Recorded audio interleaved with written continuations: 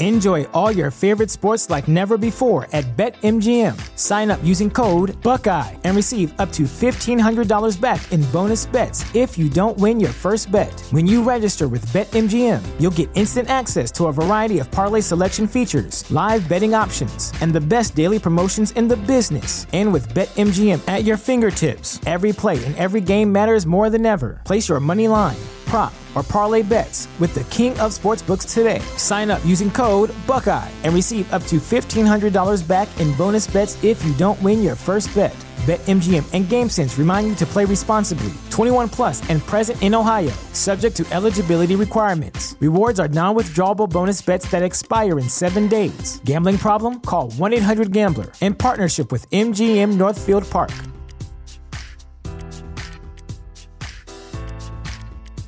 Support for this podcast and the following message come from Corient. Corient provides wealth management services centered around you. They focus on exceeding your expectations and simplifying your life. Corient has been helping high achievers just like you enjoy their lives more fully, preserve their wealth, and provide for the people, causes, and communities they care about. As one of the largest integrated fee-only registered investment advisors in the U.S., Corient has deeply experienced teams in 23 strategic locations. Corient has extensive knowledge spanning the full spectrum of planning, investing, lending, and money management disciplines. Leverage Corient's exclusive network of experts to craft custom solutions designed to help you reach your financial goals, no matter how complex they may be. Real wealth requires real solutions. For more information, connect with a wealth advisor today at Corient.com. That's Corient.com. Corient.com.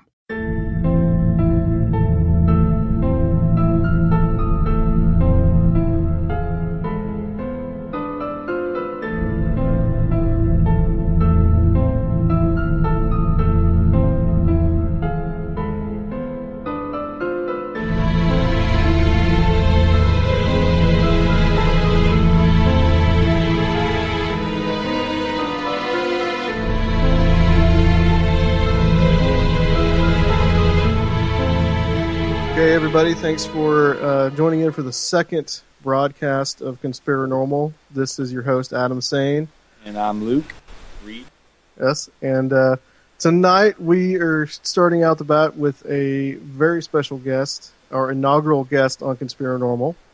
This is someone that has been a mentor to me and has really held my feet to the fire as far as getting this podcast started.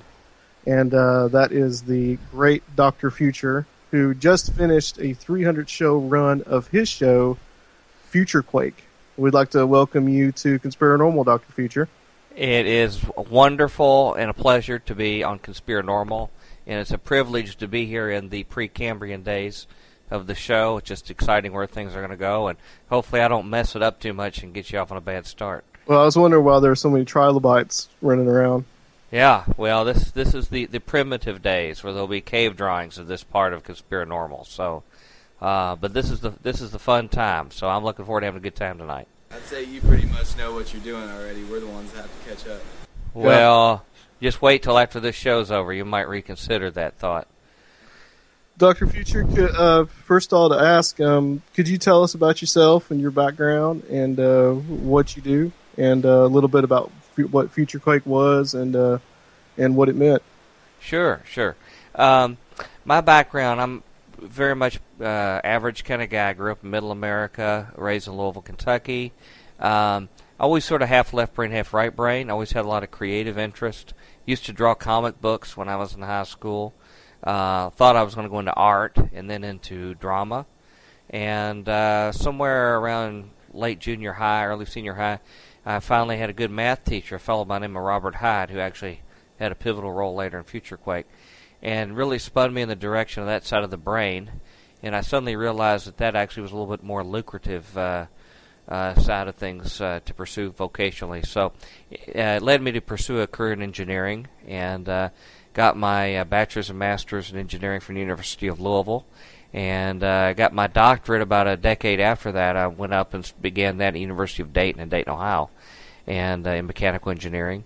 And for 16 years, I worked for the dreaded military-industrial complex, at the military labs at Wright-Patterson Air Force Base, and I would actually shoot up airplanes and blow them up, catch them on fire, and take Russian rounds and shoot them, and then I would design technologies to stop them from exploding and catching on fire.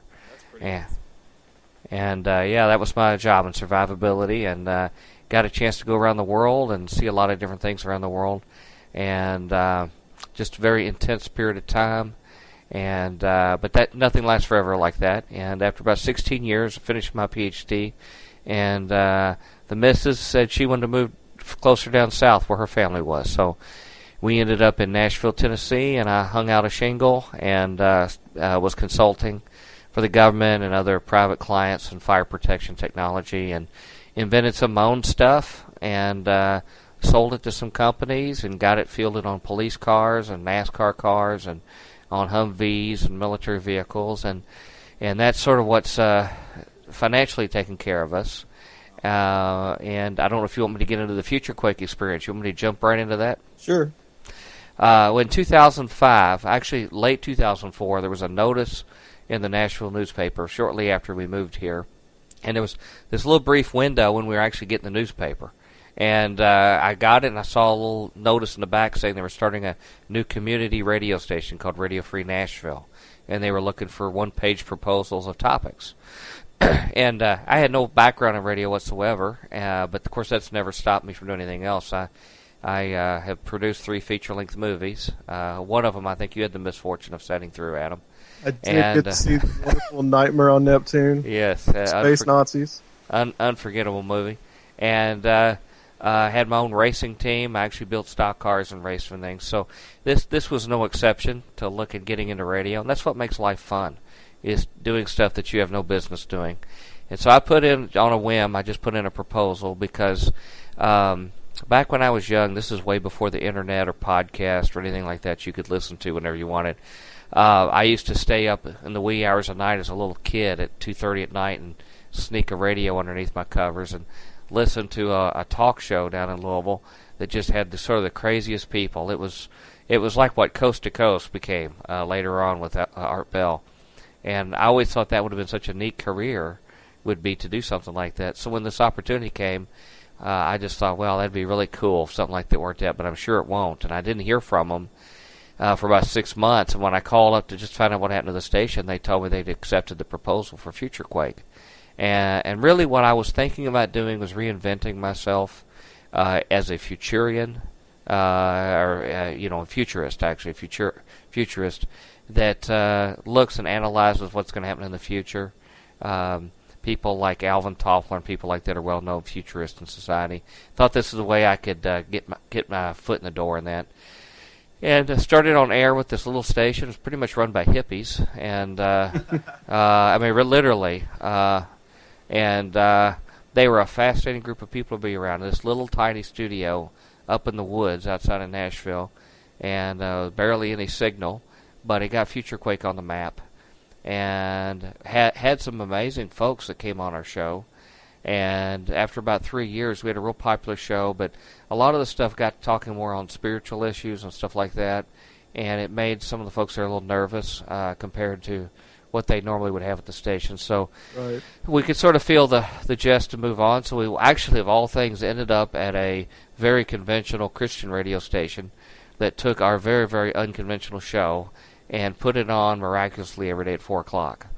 And so that was sort of a golden age of FutureQuake. For about 3 years, we were on local radio every day at 4 o'clock.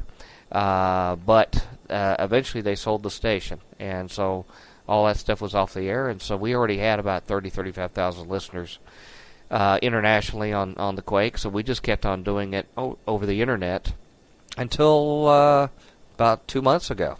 A little less than that, actually, when we reached our 7-year point. And I had 300 weekly shows. And figured we had covered most of the main things that I felt like called to cover at the time, and it sort of switched gears into some new directions. Yeah, I had the privilege of sitting in on the very last FutureQuake. Yes, you were, and it was an extravaganza. 6-hour experience. Yeah, 6.5 hour, I think. Folks could check it out at futurequake.com. Just look under the past shows tab, and you'll hear a motley rogues gallery of guests that was in there. We had a room full. and Adam was certainly one of them. And I felt like I was passing the baton. And now this is your leg of the race here in Conspiranormal, you and Luke. And so it's exciting for me. I try to catch my second breath and watch what you all do with it. So it's neat to be here to see it. Thank you very much. Yeah, it's good to have you. And let me ask you next question about kind of your development of your attitudes and how they change. You and I have talked many times, and you've told me that you were real, you grew up staunchly conservative. You were real supportive of the Iraq War when it started. And kind of through doing Future Quake and I believe some exposure to your mentor, Robert Hyde, that you began to change a lot of your attitudes towards issues like 9/11 and those type of things. Did you go into a little bit of that? Sure. I was raised in an environment that was very conservative, Southern Baptist evangelical. My mom and dad were never really big-time political people, so it wasn't a big push at home, but it was just sort of a natural kind of thing. The culture was pretty much very, very traditional, religious, and that whole conservative thing just typically went right along with it. And plus I became a prophecy buff after reading The Late Great Planet Earth back in 76, I think.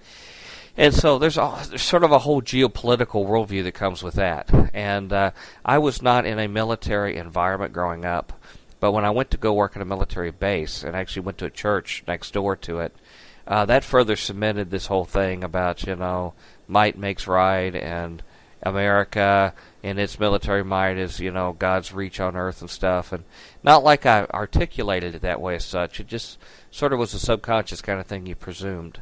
And anybody stood in the way of that, you were, afraid of it. Of course, being on a military base, too, and it's like, when you're a hammer, everything looks like a nail. So if you've got all these military tools sitting around, well, that's how you fix problems in the world.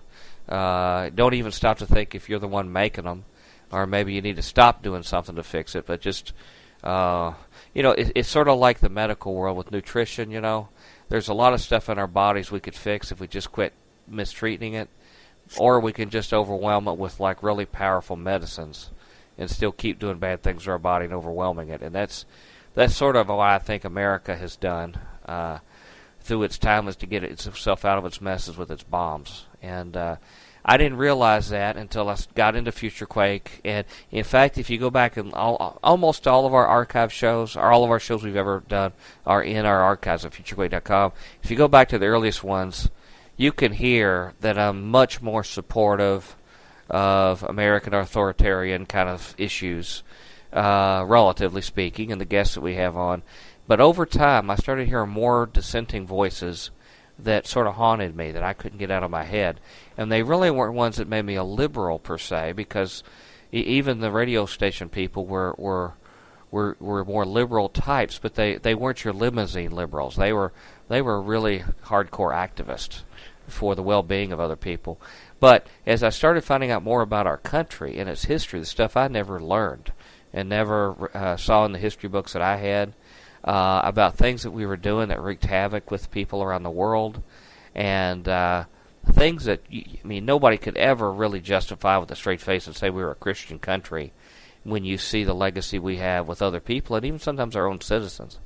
And this process of doing the show, I consider it almost like getting an education, because as I started having guest after guest every week, I was gravitating toward ones that were sort of shaking my worldview, that had credibility. And it just chinked away the armor, and then started having questions about 911. And, all this time got introduced to stuff like Alex Jones and some other Dr. Stan Monteith and then Radio Liberty, and started finding another view of things. And I tell you another thing, too. In summer of 2005, I went to one of the most unique conferences I've ever been to. It was called the Ancient of Days Conference. Yes. And out in Roswell, New Mexico. And they had their, this was during the Roswell UFO Festival, but they had the most motley crew of Christian speakers that you would never find at a traditional mainstream evangelical meeting, even a prophecy meeting or whatever. But these people were captivating, and they were sincere. They had a whole different take on God's Word and prophecy and spiritual warfare. And so it was like a new universe opened up of these people, and I could see God working through these people and big things happening. And it was a big New Age meeting, the whole UFO festival. And so this was like a little eclectic group there. So that was one really neat experience that sort of set me on a new tangent. But then I went to Alex Jones's 911 Truth Conference in Los Angeles. And ironically, even though I had a security clearance and had been working for the government all these years, a couple decades, when I went to go to that meeting, I suddenly was put on the no-fly list. Inexplicably. Which, could have been a coincidence. I don't know, but yeah. I don't. Should have seen that coming, definitely. Yeah. I mean, I flew with great regularity at that time, probably almost once a week, sometimes more. And all of a sudden, just right at the time I went to go to that flight, they suddenly couldn't tell me while I was on it. And was this the flight to the conference? Yeah. Oh wow. So anyway, I got to go to the press conference there, and Future Quake got to ask, I think, the first or second question at the press conference there to the 911 guys and Alex Jones, and then heard all these new speakers. And so, man, it just steamrolled on itself. And you mentioned Robert Hyde, a guy who had a big impact on me in my younger days. More or less lost contact with him for decades as I was growing up as a man. And then when Future Quake started, he came into my mind as somebody who would be ideal to appear as a guest on the show. So I invited him actually for the first show. And since then has provided him a forum to influence other people. And it was a time of self-discovery for him, too. He went with me to the conference, and more and more things started to click. We even went to a UFO crash retrieval conference. And that had all sorts of impact on our thinking. Some of it's related to supernaturals, UFO stuff, and some of it just general societal things. Because it all starts connecting together after a little while. Crash retrieval conference? Yeah, UFO crash retrieval conference. It's held every fall, usually in Las Vegas. And the father and son, I'm trying to remember their names, that we looked over the Majestic documents. I keep thinking Reed. That's not their name. Is it Chandra, possibly? No, Robert, and they're big into the exopolitics community. Oh, yeah. It's a father and son, and they really. Bassett? I'm sorry. No. Steve may have been there. Stephen Bassett. Actually, I ran into him at a United Nations and World Council of Churches conference that I spoke at in Montreal, and that was a whole other kettle of fish. But I'll think of the guys in a minute. But they're in the center of the exopolitics thing, much like Mr. Bassett is too. But they had people like Nick Redfern speaking there, who's been on Future Quake, Linda Moulton Howe, Roger Lear talked about a close encounter of the fourth kind in Brazil. That was a fabulous story, man, just fascinating. The Virginia incident? Yeah. And again, I just started thinking as I was doing Future Quake, what else am I going to turn up that I didn't know? And these aren't like little curiosities of history. They were turning points of history. A lot of information that I found. And, a lot of it you find and you sort of sift it through and you're not real sure if it's real. But the stuff that remains, the stuff that appears to have hardcore data behind it, that's the stuff that can be unnerving enough. And that's the whole reason why we need to be doing shows like this and show like Conspiranormal, is that mainstream media is not going to cover this stuff. Right. Sure. And we've got hundreds of cable channels on cable, and they're all showing almost the same exact stuff. It's all Jersey Shore. Luke's favorite show. I am guilty of liking Jersey Shore. I'm sorry. Uh-oh. Is that why you had me? I remind you of Snooki? Is that what it is? Not quite. Well, her baby's due on December 21st, 2012. I don't know if you do that, Mike. No, I didn't know that. Well, that seals it then. The Mayans had predicted that, I guess. The core's going to explode or something. Yeah. Well, let me ask you about UFOs and exactly what you believe or think that they may be. Well, That's an interesting question. I had a little bit more interest in this issue a few years ago, Sure. and I've sort of had my hands full with some other stuff, more on the conspira part than the normal part, okay? Which, by the way, I think having me on the show, you should call it Conspira Abnormal, would be a more appropriate name. But as far as the UFO issue, there's too many incidents to call it all swamp gas. Yeah. Or just some kind of latest airplane flying around that people misrepresent. A couple of key shows that I thought start scratching at the surface of it was the show we had on Future Quake with Reverend Ray Boucher, who was a guy who was one of the top ufologists of the 90s. Published hardcore journal papers, a very esteemed researcher. I found out about him having Linda Moulton Howe on our show, and in her book she referred to him, and she highly praised him for his accuracy and integrity. And when I learned more about him, I found out he was a Lutheran minister, and did about a year to try to find the guy, because he had sort of gone deep undercover and moving on with his life, and had found out in talking to him that he had been contacted by some people in the government, supposedly, that were people that working in the intelligence and defense area, very deep, DARPA kind of stuff, that had a Christian background. And what they saw that their projects were getting into with the management was something that was really dark, diabolical, and connected to the UFO issue, and time portals and all this other kind of stuff.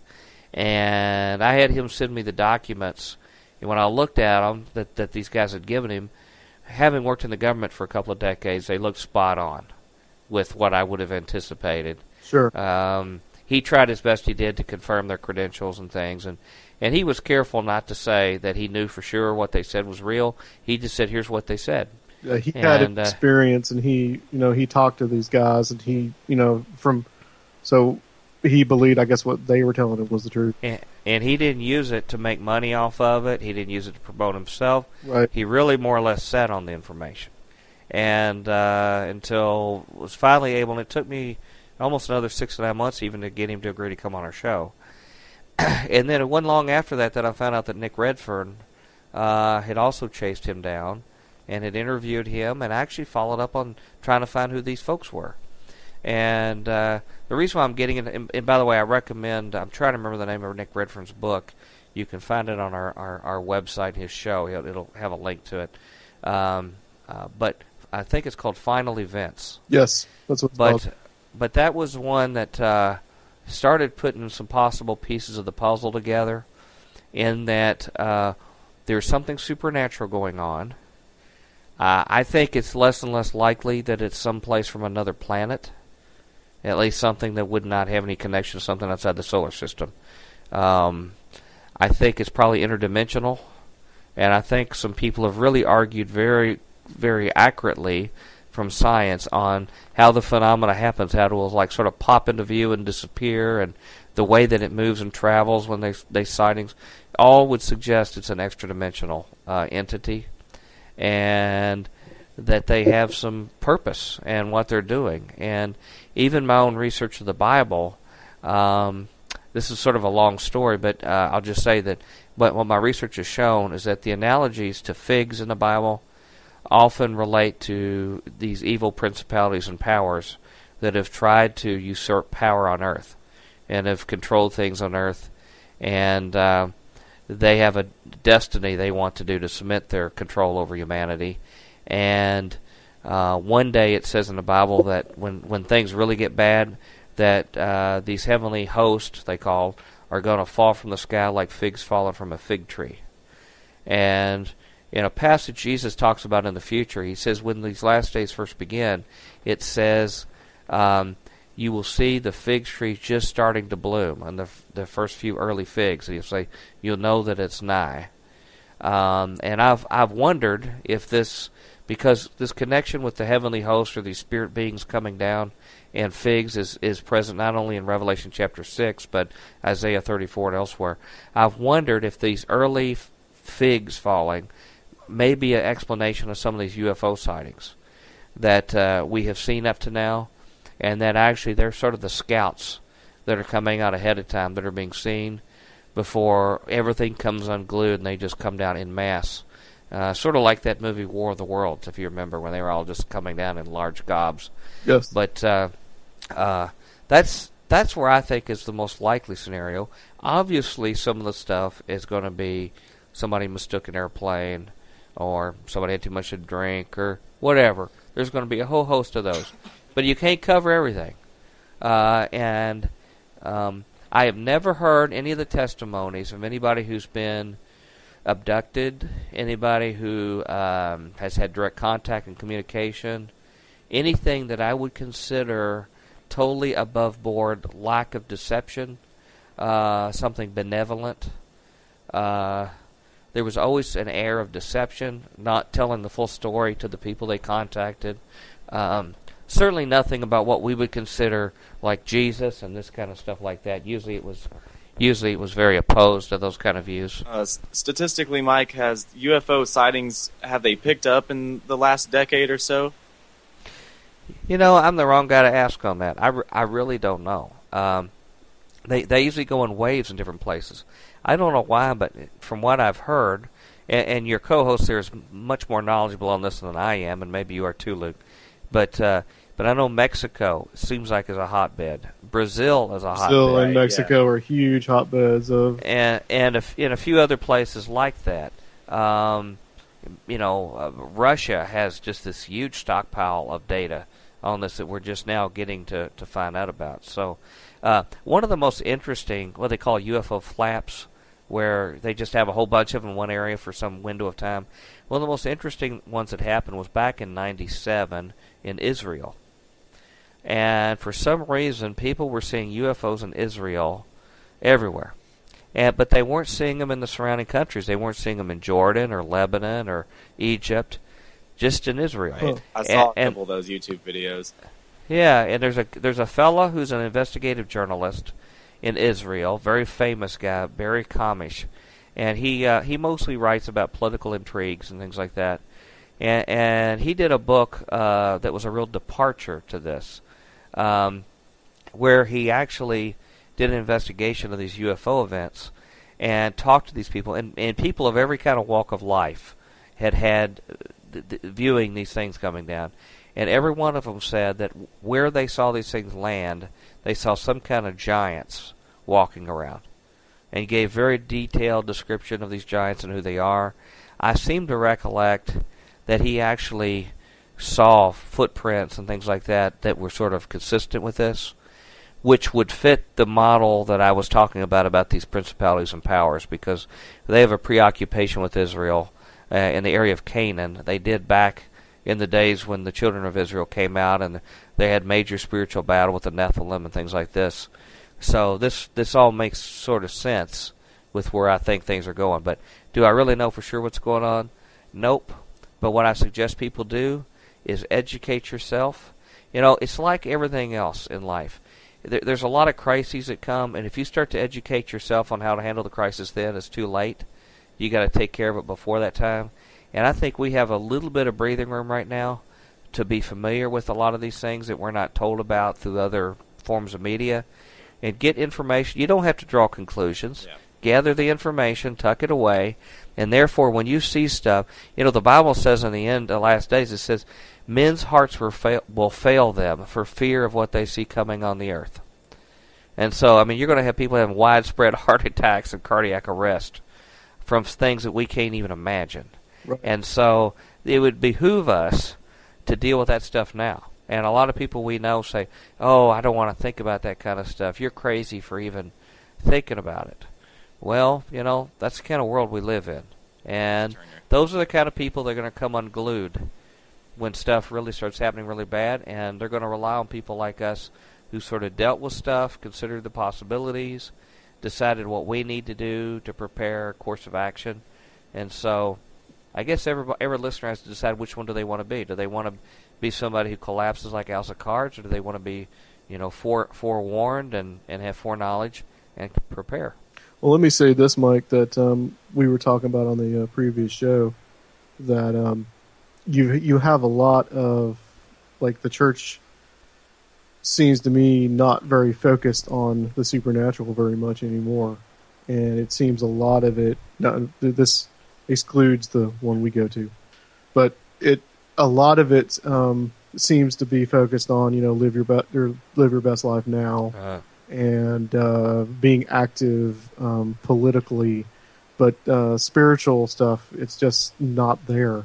And as I made the point in the last show, that when I read the New Testament, Jesus is out there casting out demons left and right. And so people are just ignoring things like UFOs and Mothman and these things that could potentially be something harmful to them, kind of sets a dangerous precedent in my mind. Mm-hmm. Well, I'm often accused that I'm too harsh in my criticism of the organized church, and I do it as somebody who is very, very much involved in organized church. I'm involved in the same local fellowship that you're involved in, Adam, and very active participating and being about the work that I think God would have us to do. And so I obviously believe that it's something innately good as far as an institution to do God's work. However, it is worthwhile to be honest with ourselves about its shortcomings. So having established that, I think you're absolutely right, and I think there are some, and again, I'm broad brushing here and talking about maybe the bulk of some things, given that we have fellowships everywhere, that if you look long and hard, you're going to find not perfect ones, but some good ones. You can find some people that you can at least generally see eye to eye with and do something constructive for God with. But there's a lot of them out there that their only interest in supernatural, and it may not be conscious but subconscious, is the kind of stuff that they can exploit or make some hay out of. Sure. If they've got healings, if they've got things like that draw a crowd, things that make people more prosperous or this or that or better, that fills seats. Yeah, so Luke therefore, has kind of been exposed to that. Oh yeah, recently. yeah, and so they're going to push that kind of thing. Some of the stuff that you're talking about in spiritual warfare is things that makes people uneasy, and if anything, sometimes people can pay the price for standing up spiritually on things. They can actually, be oppressed in certain ways and other kind of things for not ignoring the darkness but confronting it. And so that doesn't appeal to the masses. It doesn't make for lucrative churches. Therefore, it's going to be a very, very special fellowship of people who feel called to do that. But I think that's the right course of action. Right. And, the Apostle Paul, he was right in the middle of fighting all that kind of stuff. And he suffered terribly. I mean, he in fact, the Lord prophesied that he would suffer greatly for his name. And, of course, he was beaten up and had all sorts of things happen to him and stoned and this and that.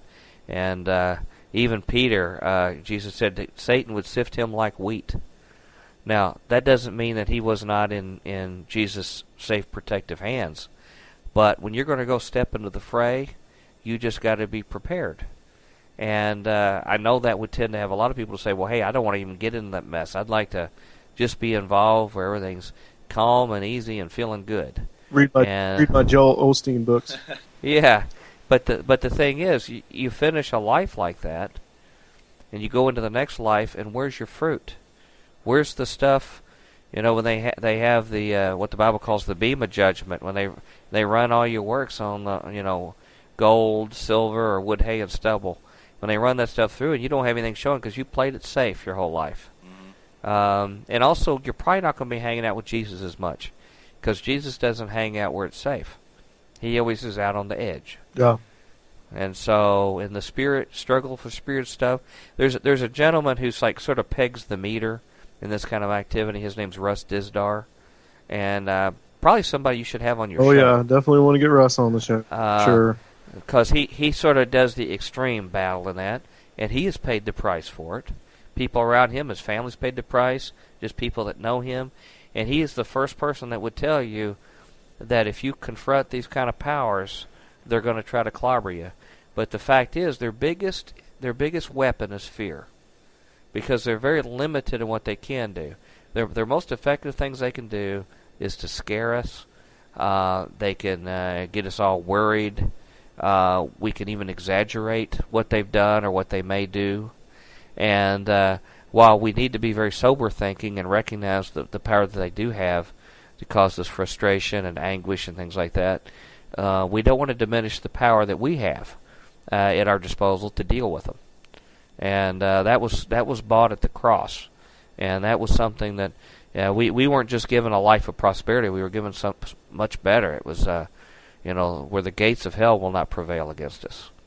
And so that's only useful if we go out and use it. You could have the best tool in the world and never take it out of the toolbox. So, long story short, the supernatural world is important. Church needs to be aware of it. The other risk is that you get obsessed with it. Yeah. And that's wrong. That's wrong too. It's got to be in its proper place. A lot of times, the most important things a Christian community does are some of the most mundane things, like go feed the poor, or go visit people in the hospital, or in prison. And that doesn't seem real exciting, like casting out demons. But you got to do the other stuff, so that when the time comes when the demons has got to get out, you're sort of up to speed on that other kind of stuff, and then the Lord will empower you to do that. So, well, let me continue with the supernatural a little bit longer. One of the things that I think that about UFOs and those things that people often experience the occupant, the UFOs, and it seems to me more like an altered state of consciousness than it is like a real experience. Right. Yeah. Not to make it even, not to denigrate it, and because I think that actually is a real experience, but under the scientific materialism that would not be considered real. Everything from the dream world is just as real as this reality. Right, and I think that goes into another thing you have studied as a real Renaissance man, of the role that drugs play, especially a drug called ayahuasca, in these spiritual experiences. Did you go into that a little bit? Yeah, this was something when I started looking into it, I really didn't know hardly anything about it. I mean, I grew up in a culture where we didn't drink, smoke, cuss, or chew, or run around with those who do. So, root beer is about the strongest thing that I had exposure to. So, and so, yeah, exactly. And so, when I started looking into some of this kind of stuff, and things started to click, and a lot of it was just sort of spinning off of things that would trigger from one guest to the next, but certain things going on in our head that basically could not be explained away by hallucination. Your mind tricking you. And the whole issue with this ayahuasca material is something that really is best known from the shamans of Central and South America, that actually would take certain natural ingredients and mix them in unexpected ways and put together some material that you would consume that would trigger experiences that just weren't delusional hallucinations. Some of the ones that really caught my ear that I've read about, and they've been talked about in, I think, National Geographic and several places, where people will have collective visions. In other words, they'll be in a group and all of them will see the same serpent coiling around them, or other kind of creatures that they see there. And everyone that has been interviewed on this stuff, even those that have used other pretty hard drugs in the past, has said this stuff is nothing like those. That's unique. Definitely. That this is something that it is you can tell it's a real reality.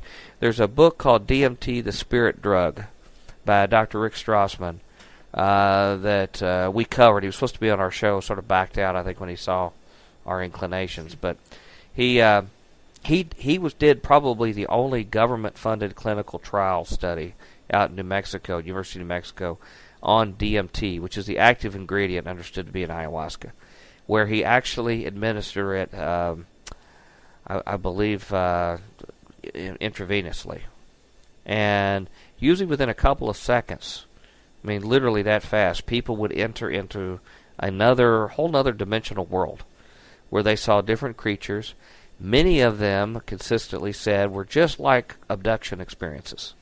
The same kind of creatures that are talked about in abductions. And more frighteningly, they had experiences much like abductions, where they were tied down, had probes put in them, Some of them were raped by insectoid-type creatures, had other horrific things. It was so bad that they had to form a support group for people afterwards that were traumatized by their experience. Sounds like a wonderful experience. Yeah, I don't know why people wouldn't want it. And however, doesn't surprise me. This is just like the abductions. There were some people who almost got addicted to it because somehow they felt special. And the ones who did repeat instances, they said it was fascinating because when they went back and took it a second time, the same creatures were there waiting and could say what was going on while they were gone. There was no loss of time. They could tell that time had passed. They sort of picked up whatever they were about to do. And this was just sort of a consistent process. But this whole idea of the pineal gland being the part right in the center of the brain that stimulates this activity, and a whole bunch of different people have said this is where the action's going on for this is right there, and particularly with this DMT chemical. You're right. It's been known throughout the ancients as the third eye. Even Hitler thought that was what was going to create the Fourth Reich, was when mankind had their pineal glands opened. That's a whole other story there. Have you ever heard of the fluoride actually calcifying the pineal gland? That's right. In fact, that's why it'll show up on X-rays of older people, is because it will actually calcify. Now the question comes, what does that do to it? And I'm not really sure how that changes how its functionality is. Reduces the output of melatonin or serotonin. Mm-hmm. Yeah. Well, I can tell you what, given that our government's putting in the water, I presume it's not something good for us. Absolutely. From everything else I know, I can pretty much guarantee that was not an accident. But what's fascinating is that the body produces in its digestive system monoamine oxidase, MAO, and this stuff sort of neutralizes the DMT. I think it's dimethyltryptamine, and breaks it down where it really doesn't have this kind of effect in the pineal gland. And so you have to do something to inhibit that MAO to really get the maximum effect. And that appears to be what the key is in the ingredients of ayahuasca. Ayahuasca has not only the DMT, but a lot of these inhibitors. And now we have pharmaceutical drugs, MAOI inhibitors, that actually will do the same kind of thing, that will maximize it. Now we have a church that has started, I think it's called something like Santo Daime or something like that, out of Central America, that's now in America, where ayahuasca consumption is considered a sacrament and is now part of the worship experience itself. But basically what's happened is mankind has opened doors that they have absolutely no idea what they're doing and getting into. And we broke the atom, we invented dynamite, we did all these other kind of things, not having a clue what it was going to do. And just think of the havoc we've wreaked with them. But we ain't seen nothing yet until we open ourselves up to dimensions that we're in a knife fight without a knife, basically. Just to share. Oh, sorry. Yeah, and so and that's why, and I've written about this before. There was something that happened in the Bible talking about the Garden of Eden. In the garden, mankind had total unfettered access, apparently, to God and communion with God, which is a great thing. But it also seems to show that they also had the same with Satan, and were interacting regularly with them. And as the story goes, things didn't turn out so good. There was terrible things that happened, not only between them and the spirit powers, but between each other. And it says that not only were they taken out of the garden where things like the tree of life were, which would have cemented, if they had taken of that, it would have cemented their eternal state and a lost state if they had taken of it and immortality. But it says that there was an angel placed there, or cherubim, and it said there was a sword that would sway to and fro, a flaming sword. And that's sort of a bizarre thing. I don't know of any corollary in the Bible that suggests what that is. And this was brought up in an interview I had, where he had mentioned something about a word that was also in that. And so later I did a book chapter for a book called Pandemonium's Engine that actually discussed what the real meaning was of these words. And as it turns out, the most common use of those words where it says that are actually have a much, much deeper meaning, and I think it relates to what this whole role of ayahuasca and sorcery is. The word flaming, where it talks about the flaming sword, lahat, I believe is a Hebrew word. It normally means to hide or to use occult and magical arts. In fact, the only other place where that word is used is in the passage where the Egyptian sorcerers come up and throw their stakes down and make them snakes. Interesting. Where it was some kind of hidden, dark, occult power that was involved. And the sword that's mentioned there, it's kareb. It often means an actual sword, but it often and more regularly means tools for cutting stones, like masonry tools, basically, are what they are. And to hew stones and things like this, which is very ironic because when altars were built for God, they were not allowed to use hewn stones. These kind of tools would actually pollute the offering that was given back to God. And then the last term where it talks about where it turns each way is a word called hefak, which means, in its normal sense translation, is to transform oneself, to degenerate, or to turn perverse. And this is the kind of term that actual word is used in passages where Moses turned a rod into a snake, or where he turned the Nile into blood, or even when it says when King Saul transformed, and it said it turned him into another man. These are all kind of things. It's almost like a Dr. Jekyll and Mr. Hyde kind of transformation. Something perverse changing. And so when you put these words back together in their normal state, it gives you a picture that God may have actually placed something more of a mystical, hidden barrier that actually is trying to keep this transformation from occurring, and that is trying to block these tools and interest at their masonry tools for all the mystical view of the Freemasons, of their tools of trade that they use. And they're supposed to transform society and themselves with these tools. That these tools of transformation and polluting of natural things, like polluting these stones, would be a way to get back into the garden and to get back to the tree of life and to transform oneself. And if we remember the curse that happened because of this eating of the tree of knowledge of good and evil and obtaining this knowledge, the woman, Eve, her reproductive cycle was cursed. It was cursed in pain and a memory of what she did could have a potential impact to her reproductive activity, which was a precious capability that mankind had that the principalities and powers didn't possess, but they wanted. And so there's this constant connection to our uniqueness of reproduction, reproducing our own kind, and even replenishing the earth, and basically expanding our influence indefinitely, which the principalities and powers, no matter how powerful and abundant they were, had no ability, at least naturally, to do that. So I believe that there was and this MAOI in our gut may be part of that flaming sword that God put in us at that time to try to block that unfettered access without being done in a responsible manner. Now, as it turns out, one of the things that will simulate that same effect of reducing MAO is fasting. Fasting will actually drop it. Yes. And as we know in the Bible, prayer and fasting together are recommended together when you really, really got to have a meaningful incident with God. When you need to hear from Him, when it needs to be clear. And it just so happens that you do something that reduces your MAO to be able to hear Him.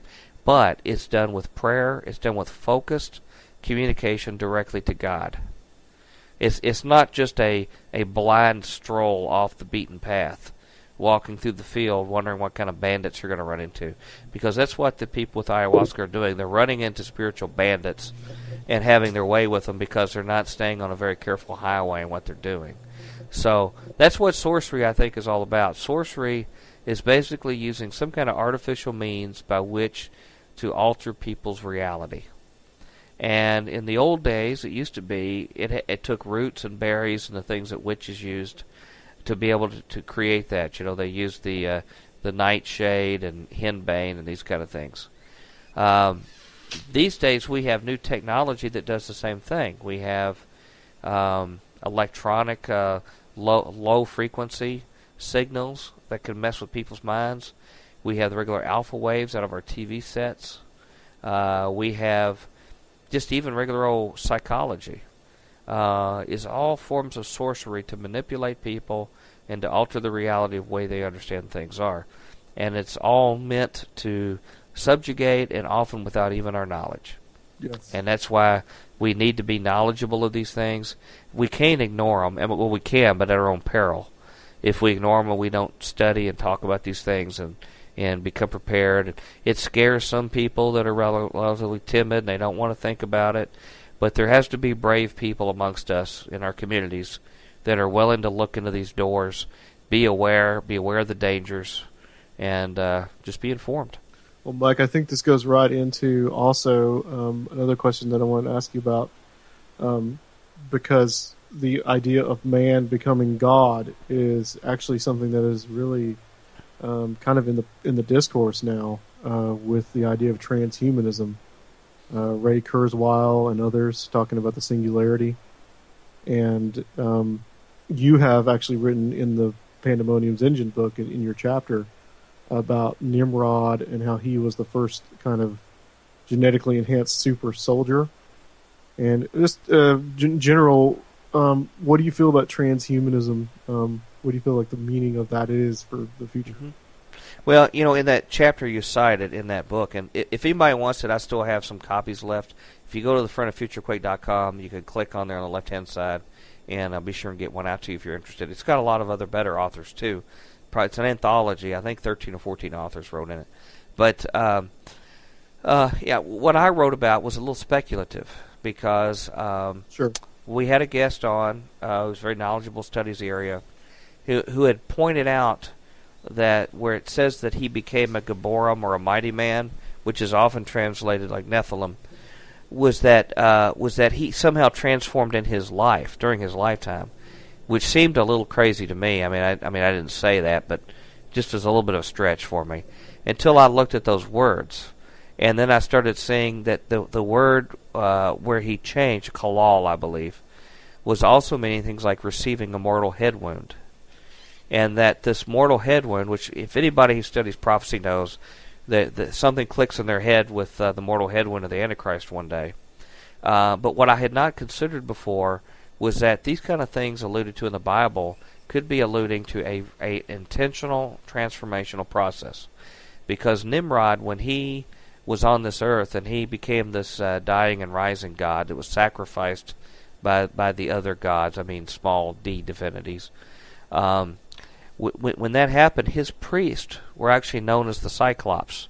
What we know as the single-eyed monsters were originally in the legends and mythology the priests of Nimrod. And what they did was they would actually put out one of their eyes, and somehow it helped facilitate opening their third eye in their forehead.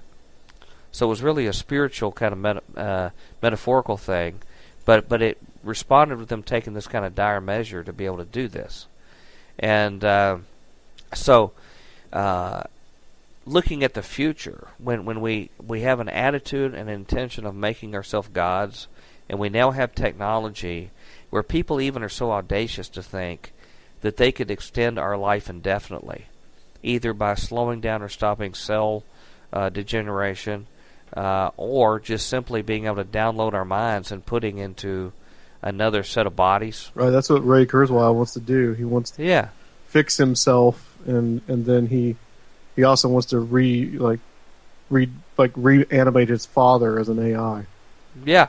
Well, basically, what we become then is just software, and which I guess is not all wrong. Or you can look at our spirits that way, but they just keep replacing hardware, and they just keep updating it to the next thing.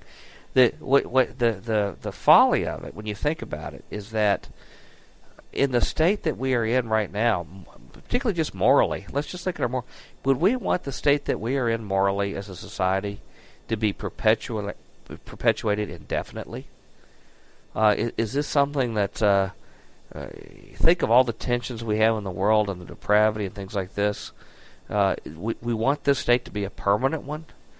And I know they think that if we get more knowledge, just merely if we live longer, somehow that we will become more virtuous, that somehow we'll become more flexible with other people. But if you really think about what would happen in a world like this where people could live indefinitely, think about the overpopulation that would eventually happen. Right. Well, I think, though, too, I don't know that would be a problem, because I think that, who is actually going to receive those? I don't think it's going to be, Joe Bob Sixpack. It's going to be the elite is going to receive that. Exactly, that's what I was going to say. Well, yeah, now they like will the movie say Sardoz. that.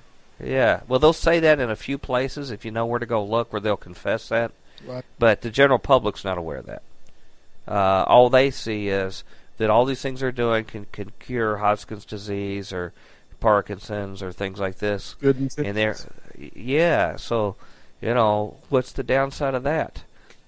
So they're not been briefed on sort of what they're seeing their end game is. And it always becomes a form of elitism. And they just have more technological tools now. If you look back in the early 20th century, you had guys like Aldous Huxley and some of his peers that were doing these same kind of plans, like they talk about in Brave New World, but they were just going to keep society drugged. And they were just going to be the oligarchs, the elites that actually ran things. And they said people will love their subjugation. They will actually... That's happening. Yeah. Familiar. And, they literally said that, and they just said that boldly, that, H.G. Wells was in on this too. That they will love their masters and their cage that they're in, and so they can psychologically change what they're in. And this gets back to a passage that I picked as sort of the theme of Future Quake.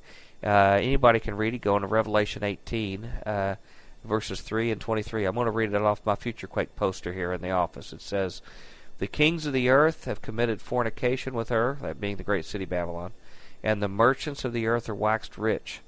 For by thy sorceries were all nations deceived."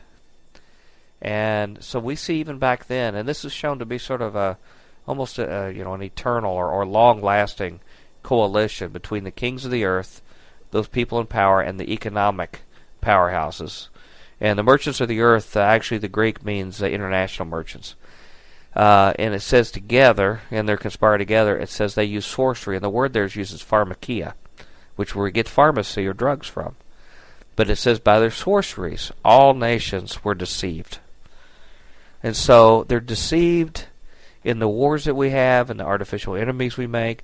They're deceived in the food that they give us, the pink slime that they put on our plate to eat, the genetically modified food, the fluoride in the water. The sloppy joes. Yeah. Oh, no, don't say sloppy joes. Oh, my goodness. I will lose one of the good things in life I look forward to if that... Some of us are broke. Yeah. I guess that means manwich and all the above then, huh? Spam. No telling what that is. Well, spam's like sort of a chimera of meat, So, this is the world we're in, and, it goes back to like the Matrix movie. People saw the red or blue pill, and which one do you want to take? They were tapping into something that was already talked about in the Bible, that this is what it was. It was a form of sorcery. Deception was the norm of all the nations. And there is information available. Even if it just takes something old and reliable like the Bible, it will tell you enough that you'll understand what our governments are up to and what our industries are up to. But there's been other people since then have done wonderful work, and I'm sure a lot of our listeners are going to hear that on Conspiranormal. Yes. Where they're going to hear more about what's going on. And they keep inventing new things to do. They get busted on one thing or another. That's why I've got all this bad respiratory stuff right now. Just deep stuff in my chest. And a lot of people are saying it's the stuff that they're spraying in the air, the contrails, which sounds really conspiratorial and crazy until you get information leaked out in dribs and drabs from the government, no less, that does talk about certain things that they're spraying in the sky. We've actually been doing it for a while now. Yeah. But you'll sound crazy, and then even to other people, and even when you find some information to prove it, they don't want to believe it. People just don't want to know. And sometimes the government will send disinformation to make fools of some of us. And they do that, too, to discredit us. Could you go into detail a little bit about exactly what's in the chem spray? That's another one of those areas, Luke, that I wish I could find something. I'm a good expert for you on this show for you. I've heard everything from barium to, what is... Adam, help me here. I know you've probably looked at this I know that too. they talk about Morgellons disease, and that's something that is yet to be accepted by the medical establishment. But I've heard things about Morgellons disease that it's actually linked to chemtrails. That people have been, where they break out and they have these tendrils that on their skin. It could be. I've heard that too. It's just that I haven't seen that disease as widespreadly reported. Sure. It was going for a lot, and then I don't hear much, which may be on purpose. I don't know. But a lot of upper respiratory problems. Actually, when I worked back at the military at Wright-Patterson Air Force Base, which by the way, I worked at Hangar 18 for a while, which was sort of a famous hangar for the UFO thing. With the aliens. You worked with the aliens. Well, actually, it's so funny. I found online somewhere a diagram of a building that had an underground vault where they showed where the aliens were, and that's actually where my wife worked for a while. So it got me really thinking a lot. But I can remember there were some inquiries coming in, because I worked part of the propulsion laboratory too, and people were asking questions about it, and finally the Air Force kept laughing enough where they had to actually try to come up with some kind of answer. And they tried to dismiss it, but there are additives being added into the fuel itself that create some of these weird compounds. Most of it that I'm familiar with is either barium or some kind of heavy metals. And the other thing that I've heard reported is that sometimes it will sort of crystallize or form into some kind of like wispy, gooey kind of stuff, almost like silly string. Mm-hmm.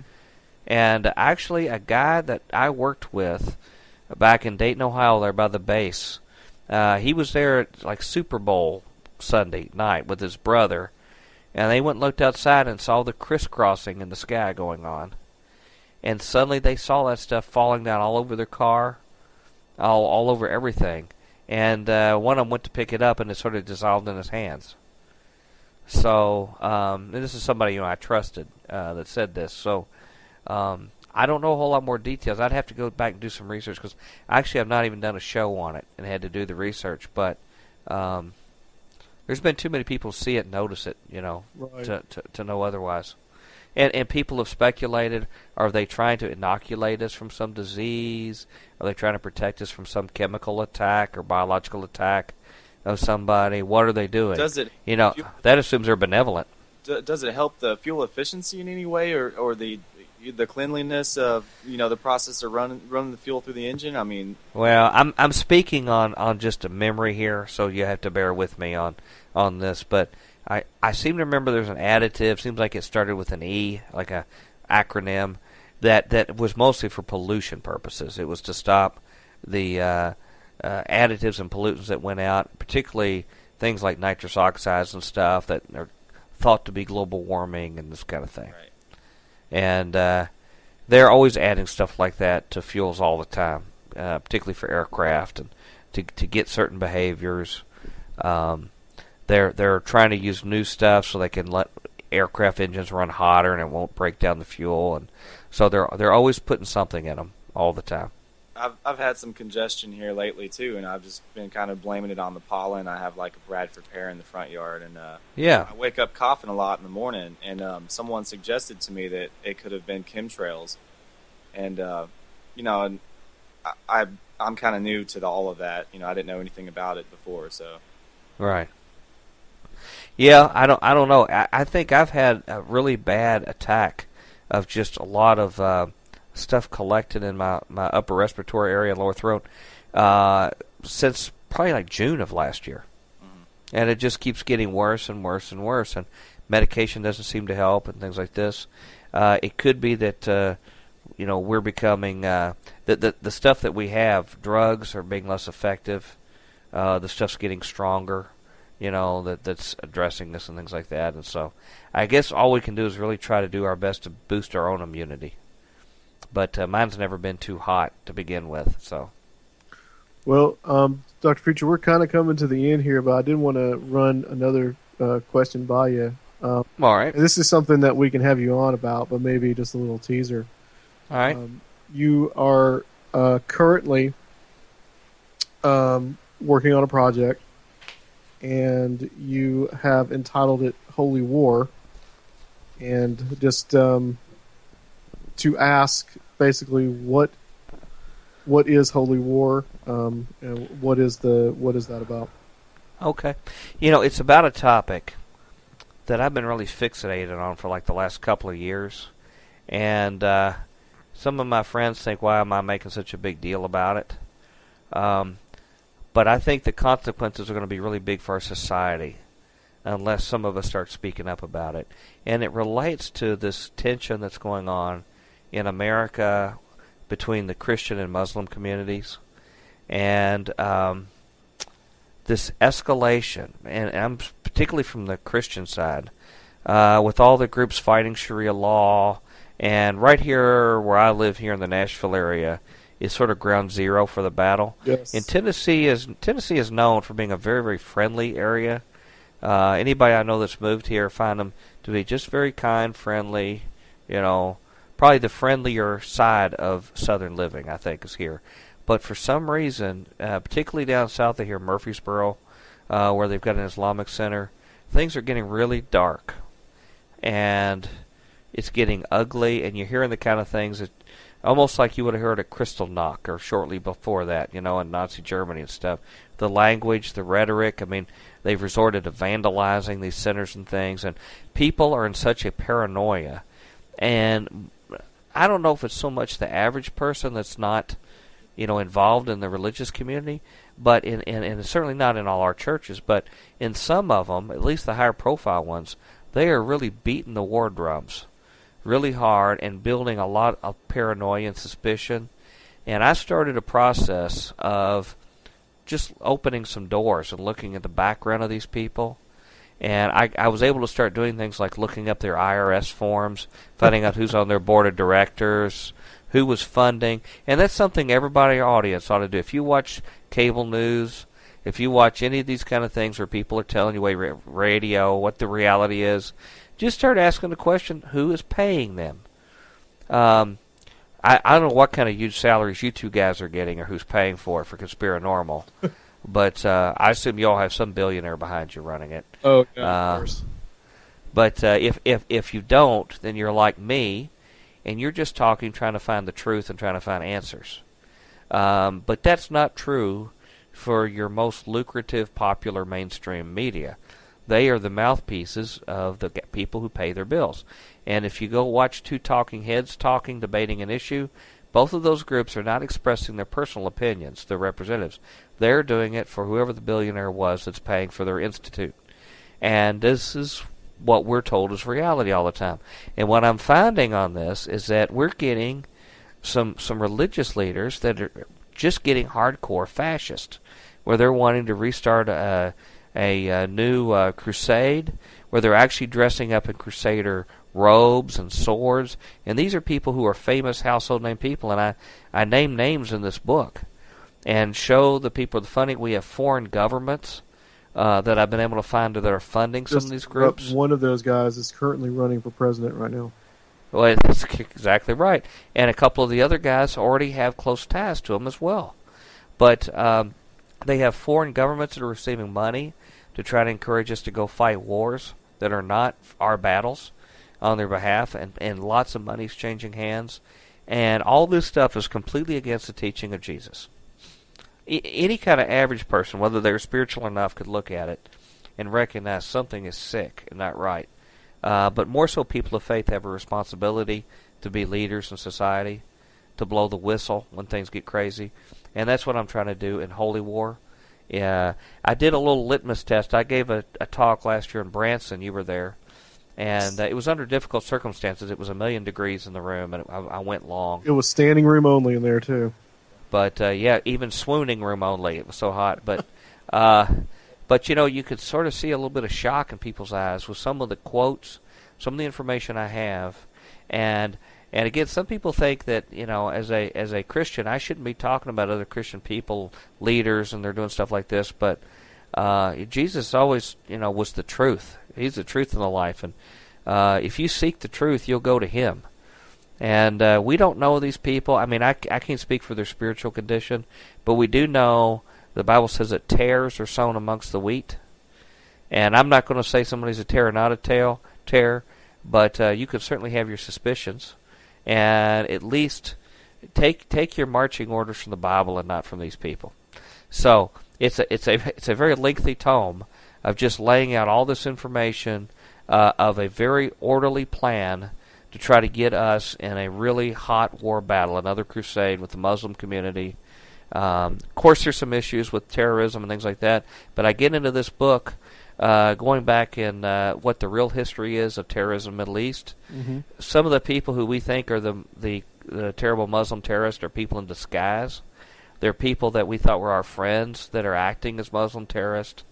Or just created by intelligence services to begin with. The intelligence services actually have created some of these terrorist organizations, and that's some of the deep secret that most of the American public doesn't know about.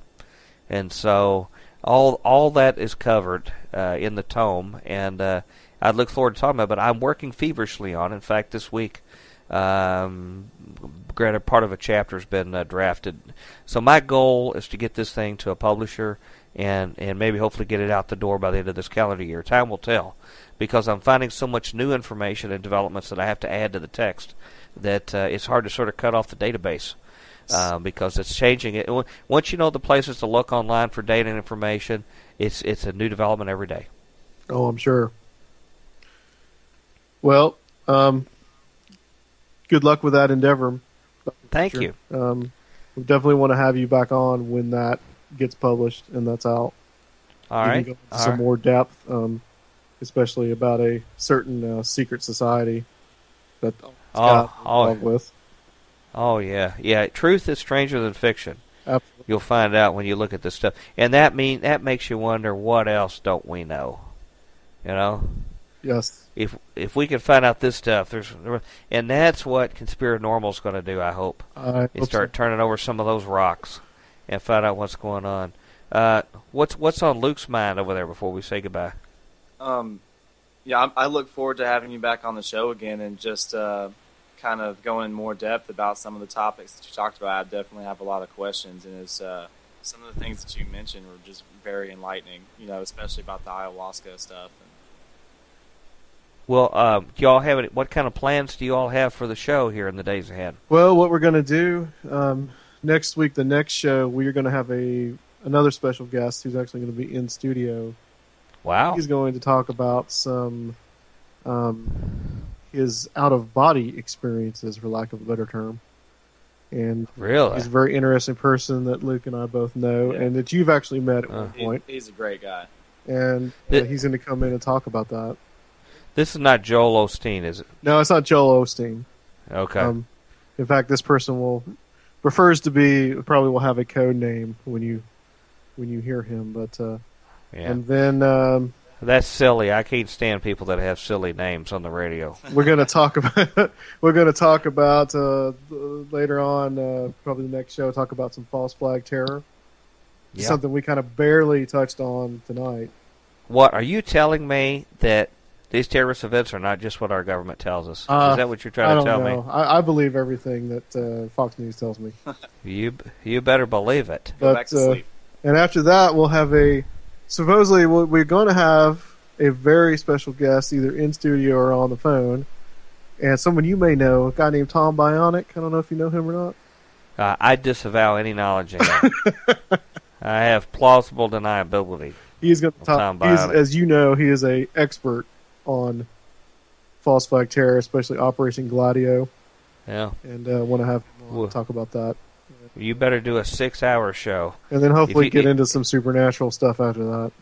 If you think I'm verbose, wait till you get Tom Bionic going on false flag terror. You get you some comfy shoes to wear is all I got to say. Some coffee, probably. Popcorn.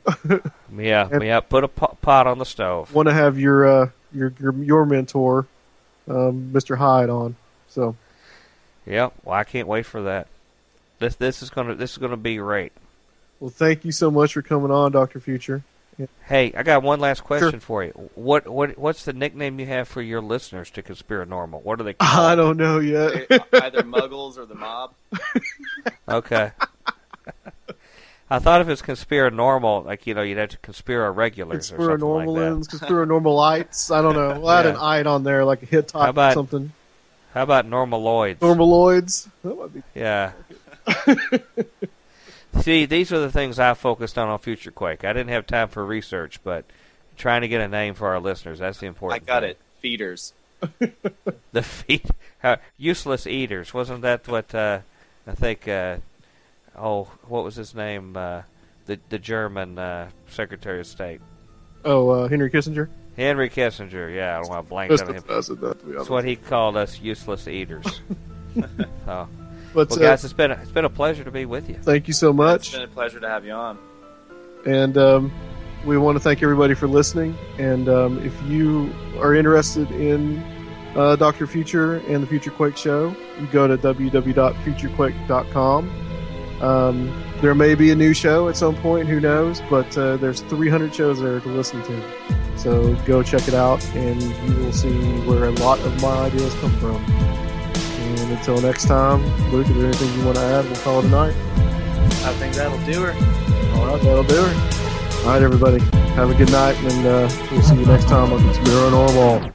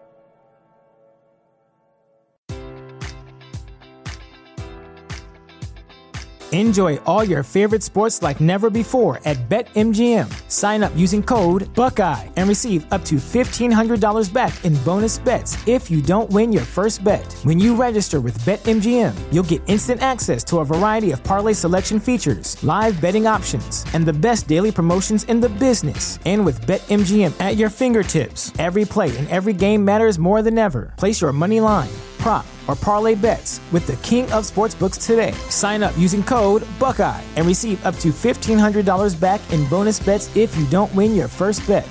BetMGM and GameSense remind you to play responsibly. 21 plus and present in Ohio, subject to eligibility requirements. Rewards are non-withdrawable bonus bets that expire in 7 days. Gambling problem? Call 1-800-GAMBLER. In partnership with MGM Northfield Park.